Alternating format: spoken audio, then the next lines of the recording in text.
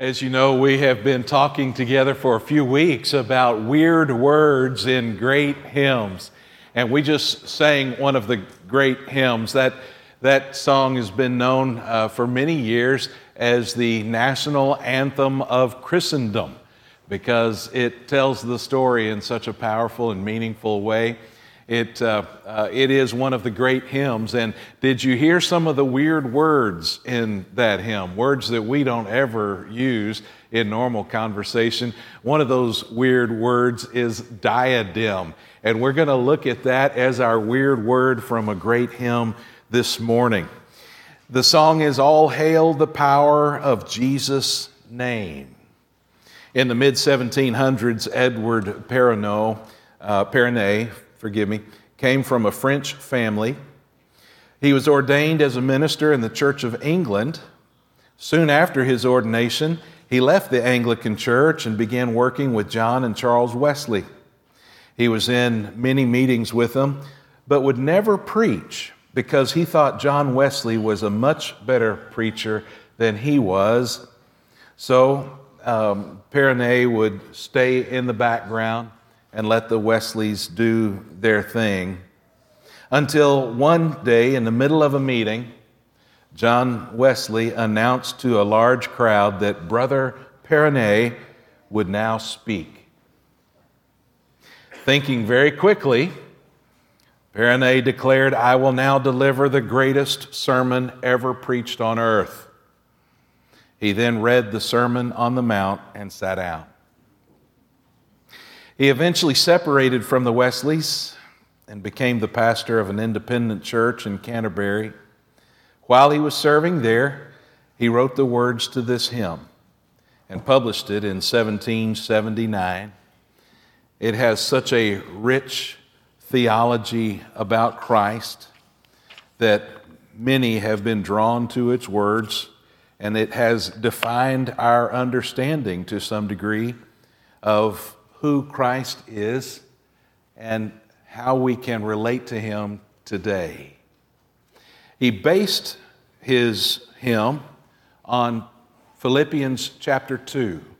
So this morning I want to invite you to the familiar passage in Philippians chapter 2, beginning at verse 5. And let's look at this text that led Perronnet to write this great hymn. Philippians chapter 2, and we're going to begin at verse 5. Paul is talking to the church about the problems that they're having with conflict, disunity, and his point is, you guys can heal those broken relationships if you will just learn to be humble. And we have the greatest example of humility ever when we look at Jesus. And so Paul summarizes the life and ministry of Jesus. Let's start at verse 5. Have this mind among yourselves, which is yours in Christ Jesus, who, though he was in the form of God, did not count equality with God a thing to be grasped. Before time, in eternity past, God the Son, equal to God the Father, sharing existence and life together, God the Son knew that holding on to that glory was not God the Father's will. Holding on to His position, to His power, was not part of God's plan. And so that's what Paul is referring to when he says that he did not count equality with God a thing to be grasped. When I hear grasped, I think that's something I don't have yet and I'm reaching for it. That's not the case. In the Greek, the idea is not that Jesus was reaching for something he didn't have. The idea is he already had it, but he knew it was not God's plan for him to hold on to it. He had to let go of his glory. And so the verse is, he did not count equality with God a thing to be held on to. Verse 7, but emptied himself by taking the form of a servant. Now, as we read through the text, I want you to picture stair steps, all right? Before time, in eternity past, he is existing in glory with God the Father. But he knew that that was not the plan, that he should stay there and hold on to that. And so he emptied himself by taking the form of a servant. He humbled himself before God the Father, willing to take on the role of a servant to God. Being born in the likeness of men, another step down. Not only did he humble himself before the Father, but he humbled himself even to the point that he was willing to take on the form of a human being. Here is the creator of all that exists, stepping out of glory and into creation as a part of that creation. And so he emptied himself, taking the form of the servant, being born in the likeness of man, being found in human form. Not only was he born in the likeness of man, but people got to see him in that way, adding to his humility. The King of glory wound up being a naked boy wrapped in a cloth, laying on hay in a barn to a poor family. Being found in human form, he humbled himself another step down. He still humbles himself by becoming obedient to the point of death. And there's one more step down. Even death on a cross. So we've gone from the throne of glory, step by step, as he humbles himself, serving, obeying, becoming like man, willing to die, even death on the cross. In that picture, we get an idea of how Christ served God's plan. How as Messiah, he stepped off the throne and walked all the way to the cross. But look at verse 9. Therefore, God has highly exalted him and bestowed on him the name that is above every name. You see what happened? Because Jesus was obedient and he fulfilled God's plan. By the way, as I read Philippians 2, I'm always reminded of the songs that we sing so often. That when Jesus was on the cross, I was on his mind. Look what Jesus did for me. Friends, I think that's bad theology. I think instead what we need to recognize is that Jesus was on the cross thinking about being obedient to the Father. Jesus did what he did to bring glory to God. Now, as he brought glory to God, we get to experience new life. But as soon as we start making Jesus about us, instead of us about him, we've got it all backwards. So in Philippians 2, the picture is clear. He was obedient, he was humble, he served, he took on the form of man, took it all the way to death, even death on the cross. So what was God the Father's response?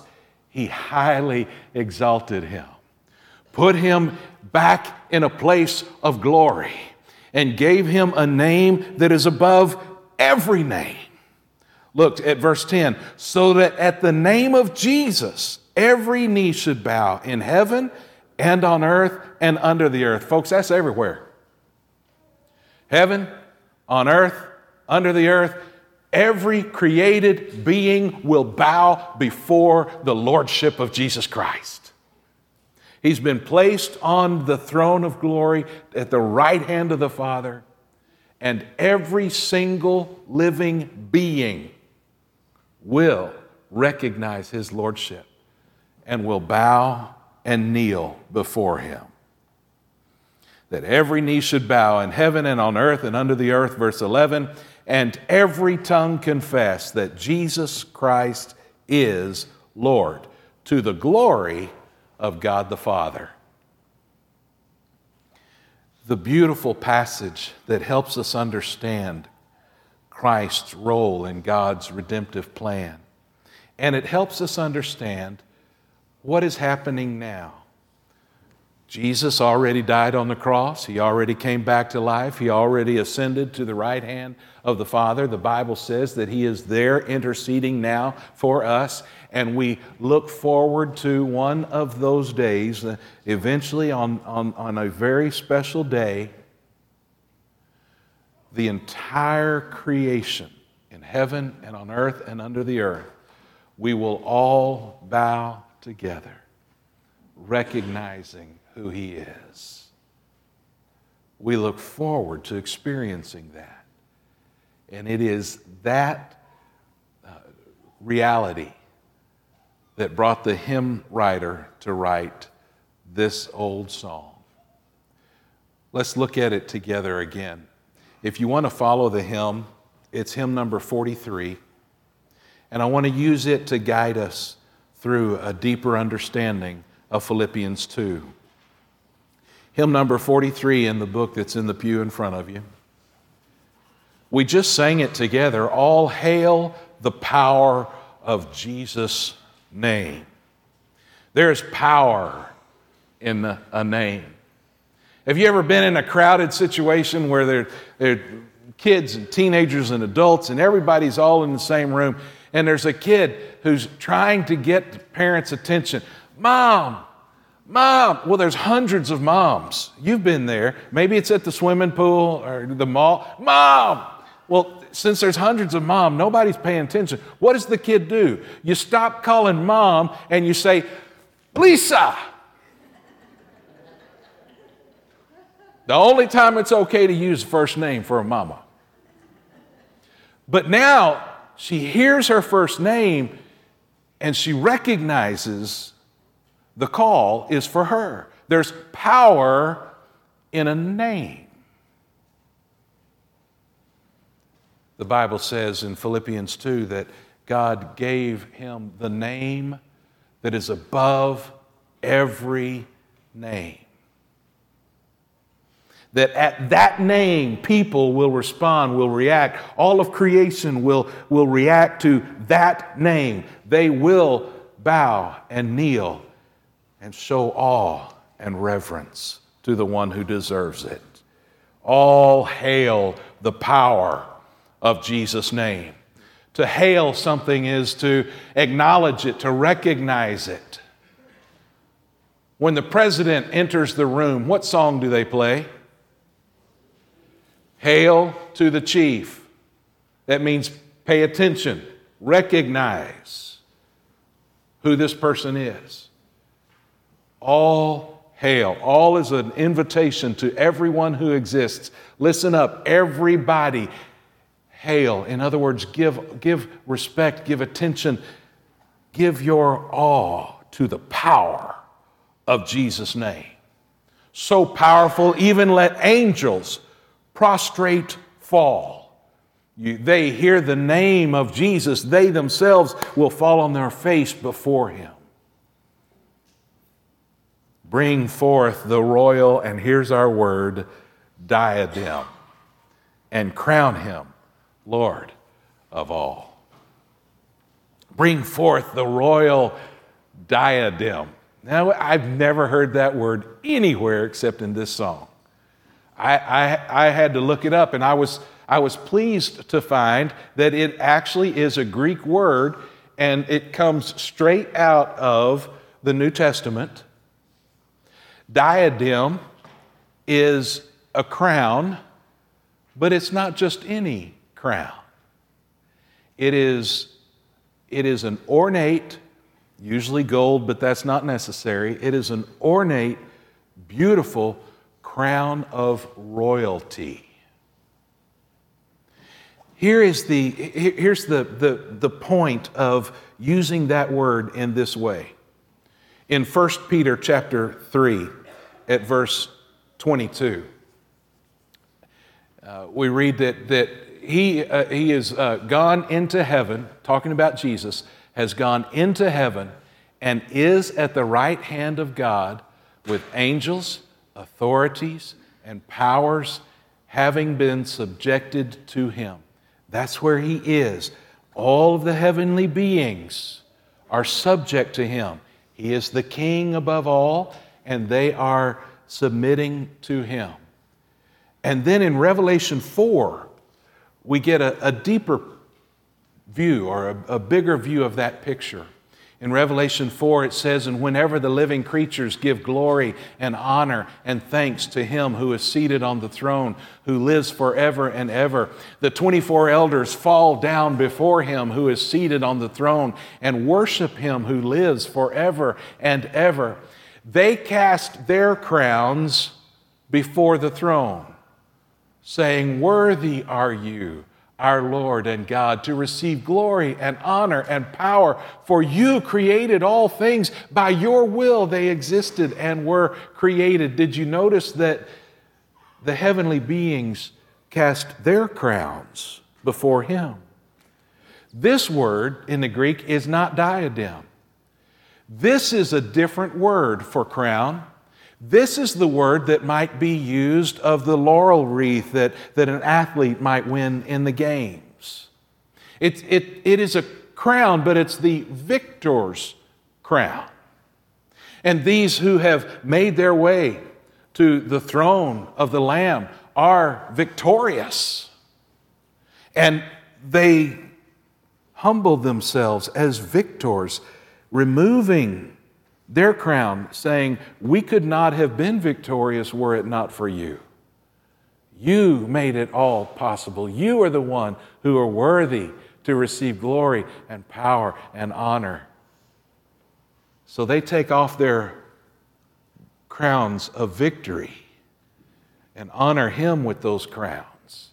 And then in Revelation 19 at verse 12, we see Jesus on a white horse.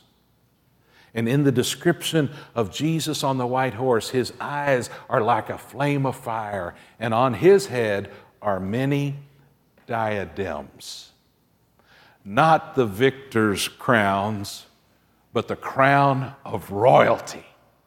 And notice that there are many diadems, many crowns of royalty. Why? Because he is the King of all kings. He is the one above all kings. And so when we think about our Jesus, don't leave him on the cross in your mind. He didn't stay there. I would even say to you, when you think of Jesus, don't just picture the empty tomb, because even that wasn't the end of the story. When you think of Jesus, don't just picture him rising up from the earth into the clouds and going up to heaven in his ascension. That wasn't the end of the story. When you think of Jesus, recognize him for who he is, the King of all kings, the Lord of all lords, the one who is in charge and in control, who deserves all of our praise, all of our worship, who deserves all of our reverence and our honor, the one who sits on the throne, requiring, demanding, deserving our worship and our praise, our very lives. I think sometimes our Jesus is too small. Sometimes we need to be reintroduced to the Jesus of Scripture, because I think he's a lot more majestic than our Jesus in our minds. The song helps us do that, and it drives us to the Scriptures that show us again the King of Kings. In verse 2, "Ye chosen seed of Israel's race."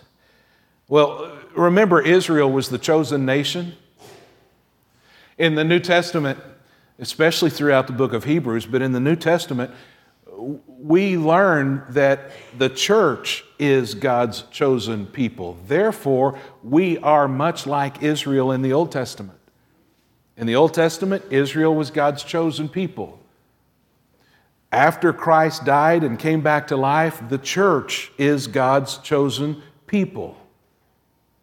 And so that's what the hymnist means when he says, ye chosen seed of Israel's race.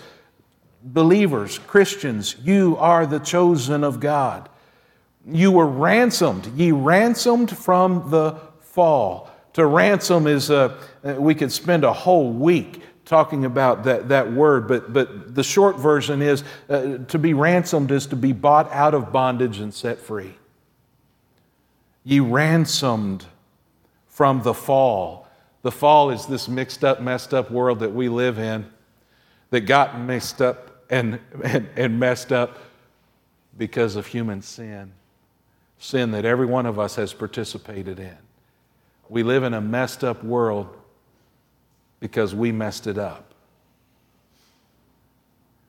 But He has ransomed us, bought us out of that bondage and set us free. Ye ransomed from the fall. Hail Him who saves you by His grace. And there's the word we looked at last time, save. Remember what we talked about, the word save?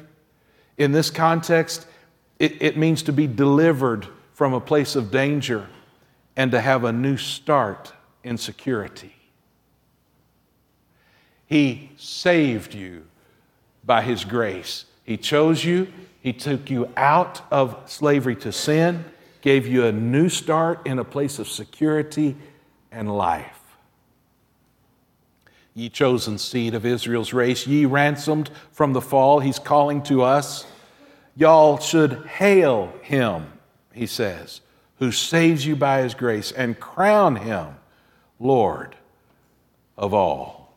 In Acts chapter 4 at verse 12, it reminds us there is salvation in no one else, for there is no other name under heaven given among men by which we must be saved. The power of Jesus' name. There is salvation in His name. He is the one who ransomed us. Therefore, we crown Him. Now, that crown that we put, figuratively speaking, through our worship, that as we crown Him, that is far from the crown that He wore on Calvary. That was a crown of thorns. This will be a crown of glory. That was forced on Him. This will be presented to Him. That was a crown of mockery. This will be a crown of royalty. That was a man-made crown that would soon decay. This will be a God-ordained crown that will last forever. Ye chosen seed, ye ransomed, hail Him who saves you by His grace, and crown Him Lord of all. In verse 3, the hymn says, let every kindred, that means every family, every tribe on this terrestrial ball, the earth, let every group of people on the earth, to Him all majesty ascribe. He deserves it. Let everyone on the earth, regardless of race, creed, family, background, let all of us come together in worshiping Him. His name is so powerful, it unites a divided world because we all come to the throne and fall before Him. Reverend E.P. Scott was a missionary living in India during the 1800s. At the prompting of the Holy Spirit, Scott set out alone to visit a remote village. A lot of his friends told him that the tribe that he was going to was savage, that he should not make that journey alone. But he was convinced that God had told him to go. Several days into the journey, Scott was met by a large group of warriors who quickly surrounded him, and each of them was pointing a spear toward his heart. Expecting to die, Scott made a decision. He decided to use his last few breaths to glorify God. He took out what he had been carrying with him, which was a violin. And he started to play and sing, "All hail the power of Jesus' name." He sang it in the native language of the warriors. And when he reached the words, "Let every kindred, every tribe," he opened his eyes, and there stood the warriors, some in tears, with every spear lowered. Throughout the rest of his life, Scott spent a lot of time with that tribe, sharing with them the love of God, and many of them came to know Jesus. There is power in the name of Jesus. Power to unite, because we all, every kindred, every tribe, are called to worship at his feet. The picture presented for us in Revelation chapter 7.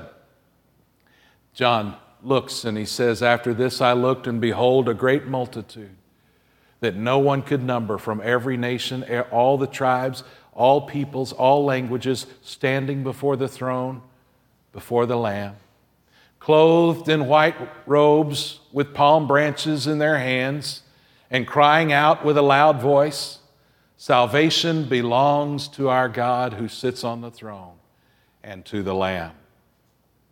He sees all of the nations and all of the people calling out of Christ's worthiness. In verse 4 of the hymn, and we're done, "Oh, that with yonder sacred throng," as he thinks about all the people there worshiping God, worshiping Christ, giving him the praise that he is due, he says, "Oh, that with that sacred throng," a throng is a big group of people. He says, "With that group, we at his feet may fall. We'll join the everlasting song and crown him Lord of all." Someday we'll be there, and we'll be able to join the heavenly beings at the throne.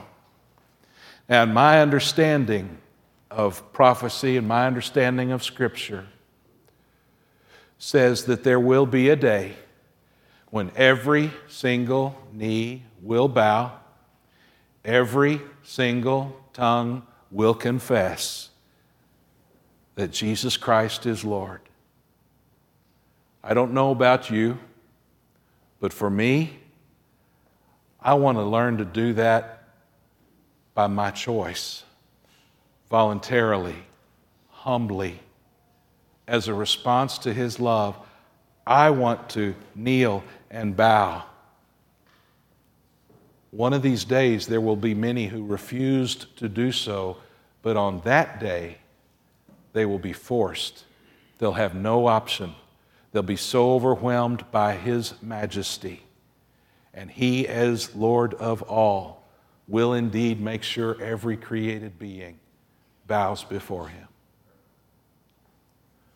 Today is a day for us to look forward to that time, to say, I want to do it as an act of worship.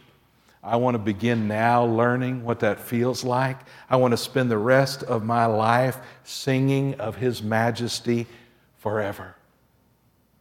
In Daniel chapter 7, at verse 14, we're reminded that his dominion is an everlasting dominion, and it will not pass away. That his kingdom is one that will not be destroyed.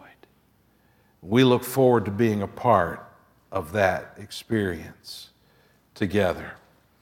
With his dying breath, Perronnet declared, "Glory to God in the height of his divinity, glory to God in the depth of his humanity, Glory to God in His all-sufficiency. Into His hands I commend my spirit. And He breathed His last. That's the way I want to go.